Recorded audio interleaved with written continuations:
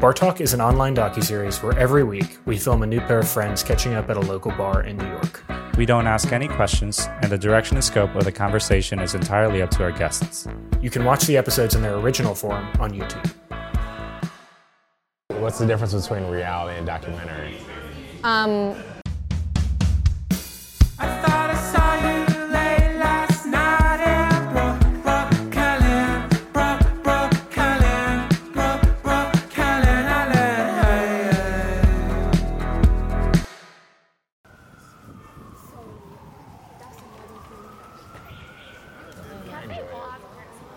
Were there films that you were like, that you had to fight for to get into the festival?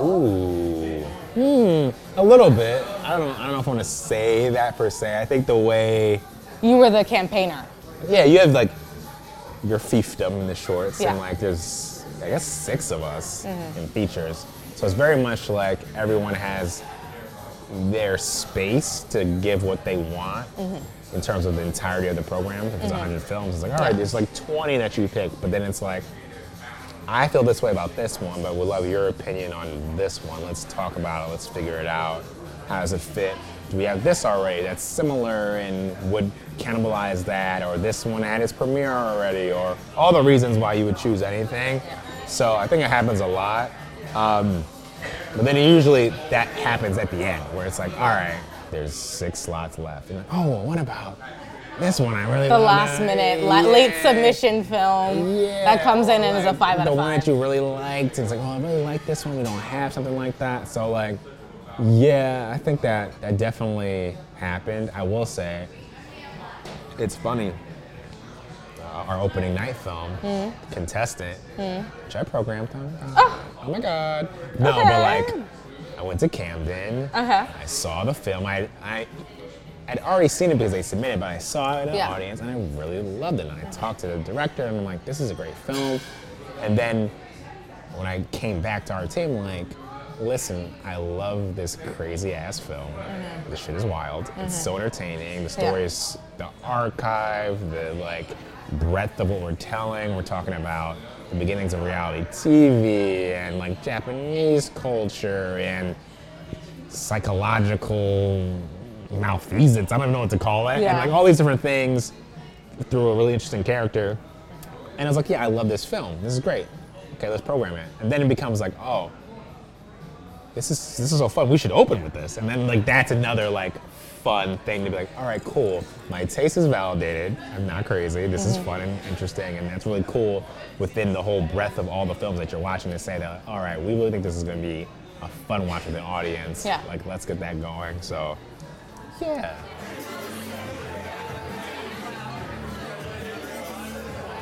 Do I like documentaries? I love documentaries. I would say Paris is Burning. I watch a lot of like Nat Geo. I watch anything with animals, Planet Earth. True crime documentaries. Like the Conversations with the Killer. I've seen those. Those are good. World War II, historical films, especially sea battles. Tengo muchas en mente, pero no recuerdo los nombres. Ooh! What? Let the Fire Burn is also a great documentary, which is about the MOVE bombing in Philadelphia in 1968. Favorite documentary, I would say, is a movie called The Work. I'm not sure when it came out, but it's about an experimental therapy program for inmates in a maximum security prison in California. And it's just emotionally one of the most gripping things I've ever seen. Favorite documentary would be The Act of Killing. I actually moved to Denmark for 6 years because I wanted to work with that director. I think it's the perfect film. It's got it all. It's like journalistically ambitious, incredibly artistic, enacted social change in the country, in Indonesia. I don't really watch documentaries. I don't know. I just like TV better. Like, I mean, I guess I haven't given it a shot.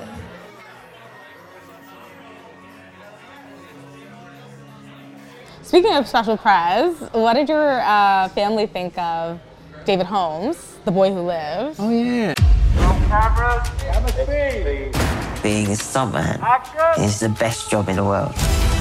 What was nice about it was that they all grew up together, 10 years on every film. But it was brilliant until it wasn't. I told you my dad was I there. was sitting beside them, I think. You said it to me. Yeah. So here's the thing, like, I had caretakers that night, a shorts program, and the intro would have been during the Q&A of The Boy Who Lived. Mm-hmm. And so I told our program manager, Anita, I was like, you know what? I'm going to need you to get somebody to do this intro because I just found out that Daniel Radcliffe is coming to the screening. I gotta be there. Like, I'm holding the golden ticket right now. I'm not leaving this, right? And so she got somebody else to cover it. And I was sitting with the rest of the team, Sarah, Megan, and Rafaela. And we were just like in the back of IFC, just like so excited. I think by the time that the movie ended, I was just so moved by David's story because it's the first time I've heard about it. And then I think I was sitting beside your family, and so they were like, we were all just like laughing together, crying together. It was a good special press to bring people together. We were talking about how that should be our like feel-good staff like movie screening that we should do. We should start doing that like for Doc NYC, like a movie that is just like feel good that we should, because you know documentary can be so the hardest part of programming. Yeah. Like every day crying. What's going to be the fun thing? Me in my office every day, wiping tears. It's 10:30 a.m. on a Tuesday. I'm bawling, but all in the name of documentary. Ask me if I've watched Fight Club. I haven't. Have I watched this one obscure documentary that was not programmed in any festival? Yes. Did I cry? Yes. Why haven't I watched Fight Club? Yeah, you got to understand how angsty So society is. Here's the thing. All the men, the sad men doing all terrible things because they don't have alpha males. What can we say? No, we need Rec League UFC to like get a lot of the male angst. Get male angst. So here's the thing. I watched, I think up until the lie scene of Fight Club, and it was just too much for me. I was like, this is a little bit. It was getting too late on whatever weekday night that I was watching it, and I was like, this is beyond what I can handle right now. I paused it and went to bed, but I haven't revisited since. But everyone tells me that I should. It helps make you, it past it helps that you understand why people storm the Capitol and shit they do. I mean, but do I want to understand that comprehension? Yeah, it's for, I'm okay. for context. You know what? I like to be empty-minded. I know too much as a documentary programmer as already. Let me just be numb in some parts of my life. I want to say though about the thing about a feel-good, uplifting story, yes. right?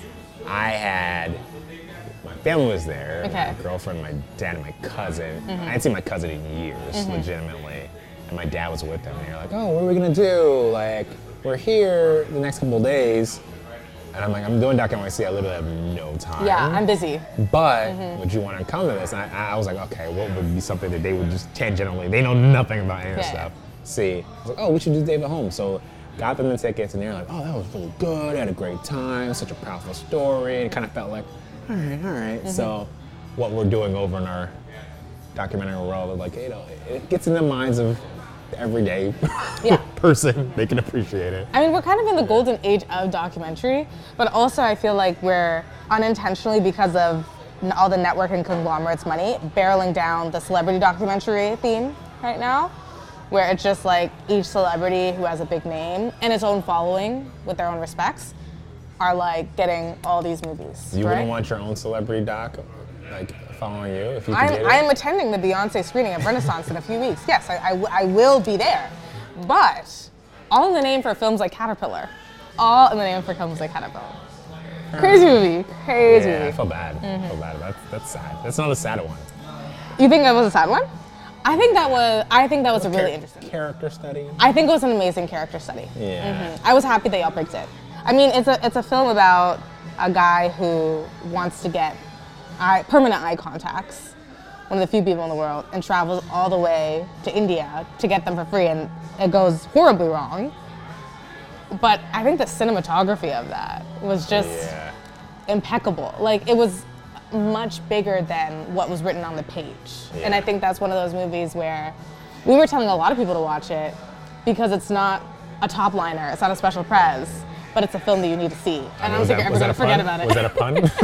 Oh my God! I guess it would be a pun. Yeah, I don't know.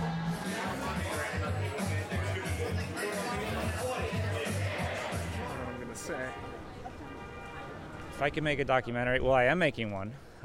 It's about a cellist who discovers that his great uncle was a famous composer 100 years ago. But for whatever reason, his name was lost to history. So then the cellist begins a lifelong project of bringing that name and that music back to life. And I've been following him around the world as he plays that music. Un ejemplo, nosotros como latinos que venimos de indocumentados a veces, al cruzar se nos hace como de película porque pasas por tantas cosas en la frontera que te quedas así y dices, wow. The Black Liberation Army? Yes, that would be it. That would be the one. Because I feel like they're quintessential organization within our understanding of what it actually takes to be free as Black people. I don't know. Well, I go to University of Wisconsin-Madison, so I'd probably do it about the volleyball team there because they're really good, and I used to play volleyball. It would be about Sam Bankman-Fried, the CEO of FTX, and like how he basically manipulated like all the people who invested in his company. I think I would make a documentary about the two older gentlemen who frequent the coffee shop that I go to. They're there every morning. They talk about everything under the sun, including some like very surprising things that you would never expect from two 70-year-old men. It would be about traveling, something. I'm not really sure. Off the top of my head, Ansel Adams, Peter Lick. It would be about a graduate from Florida State University who left school with 2 degrees and said she was going to sell her car and move to New York City to be a bartender. That's her. Right behind. Yeah, that's her. Yeah, it is. Yeah. Well, I gave myself 1 year moving to New York and just to figure out my life, and I always said I was going to go back and get my master's. 10 years later, I did get my master's, but I still bartend.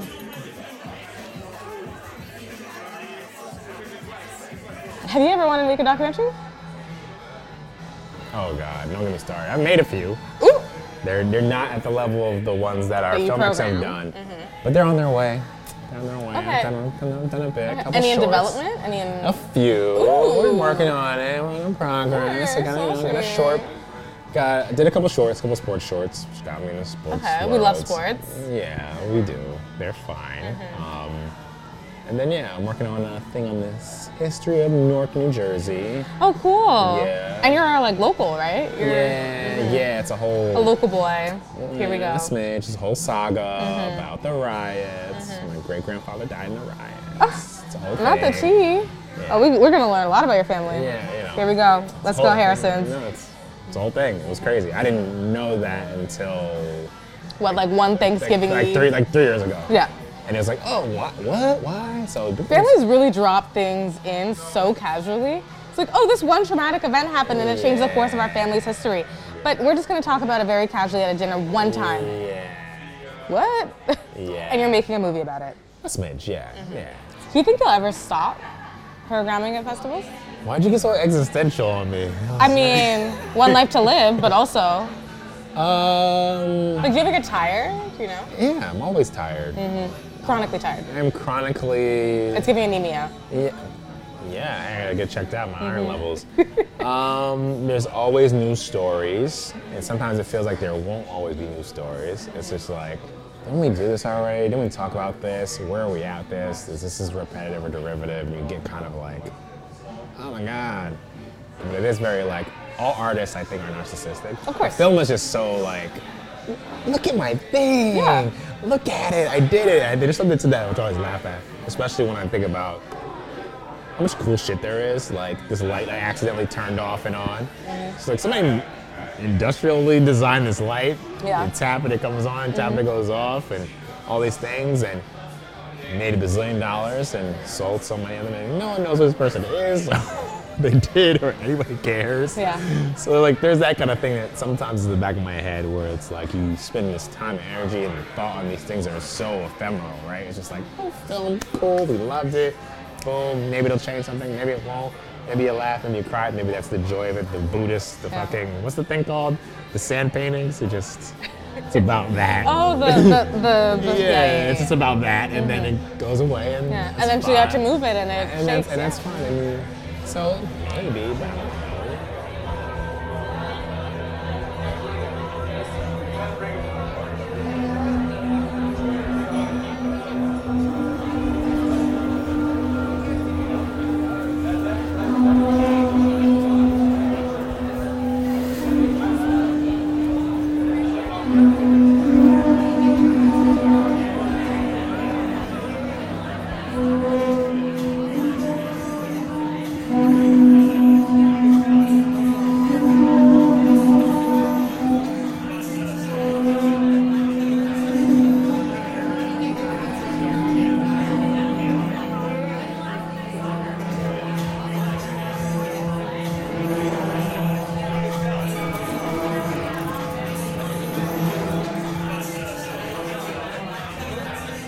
What's the difference between reality and documentary?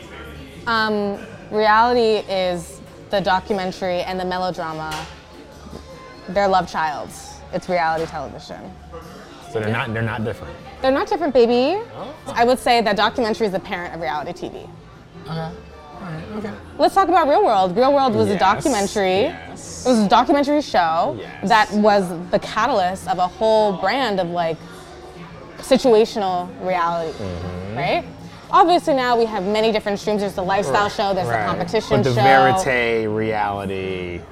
That comes from documentary principles. I think now what we know as modern day reality TV adds melodramatic elements in it. You know, like the symbols, the spicy music. The music is hilarious because it's usually like a track that's like, this show has 4 music tracks. There's something's afoot. It's like Something's afoot. Then there's like, oh, they're about to fight. And it's like, but it's only the same. They just like cycle back and forth and back and forth. It's so hilarious. That's what I'm saying. Those are. It's a funny trope. That music trope is from melodrama. The production and sound design that makes something seem heightened, that it's like more than it actually is. And then you use documentary, which is just documenting people in real life. You have a child, it's reality TV, baby. Do you have a take on the hybrid, like the reverse end of that? Like the Nathan Fielder. Like the mockumentary? Like the Nathan Fielder, like Jury Duty. Like, Oh, I actually love Jury Duty. I love Jury Duty. I think that it's also recognizing reality TV as its own genre with a series of tropes, like the music, right? And it turns it into this thing that is like larger than life and we can poke fun of.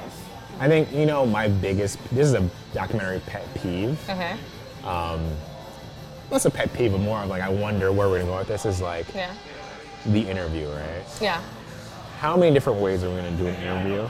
Like with the bokeh in the background? Are you talking about that? No, it's just like the huge wide, like if you're here, then we see the whole bar for some reason. We just see everything. Yeah. And then there's like the new like, all right, let's do a canted, like we're under your head and like we only get like your face is in the corner or like, I just think that like, it's an interesting space where DPs and directors, we have to make it feel a certain way. So everyone's trying to like recreate the most basic thing about your story. Yeah. And it's like, all right, calm down. There's nothing wrong with like 245-degree angles on a 180-degree plane. Yeah. Or, you know, just a straight on. I feel like that's the next mockumentary that I just could like- see. Just like making crying. fun of the interview, Yeah. right? Just like different crazy shots. I think about Like, people don't sit in chairs anymore. They're always he's leaning on a bar. thing, right? Like for Love is Blind 2 does that all the hours. time. It's like somebody with their feet up on a bed, just like caw, caw, caw, and then that's like the shot. And I was like, okay, and I'm sure the cinematographer thought that they were in their bag. Totally. They were like, ooh, unique shot. Totally. Amazing. I don't know if the last Ants really started it, but I just always think about look at the iPad, how hot that is. Like, now the person has to look at it. Remember this when you were sad and you have to show them. Oh my God, the reenactments. Reenactments are so cringe. The reenactments is more just like, here's an iPad of someone else's interview. Can you look at it on camera? And then you go, I knew they would lie to me. Like, this is like, it's just so funny how everyone falls into these things, but that's okay. It's all right. I'm being a bit critical. I'm entertained. If you're entertained, that's the whole point of the movies, right? Are you not entertained? What was his name? Gladius Maximus? Russell Crowe. What was his name? I don't know. In Gladiator. Is that from Gladiator? Yes, like goes, are you not entertained? I haven't seen that movie either. I'm a butterfly, taking my time. I'm a skeleton.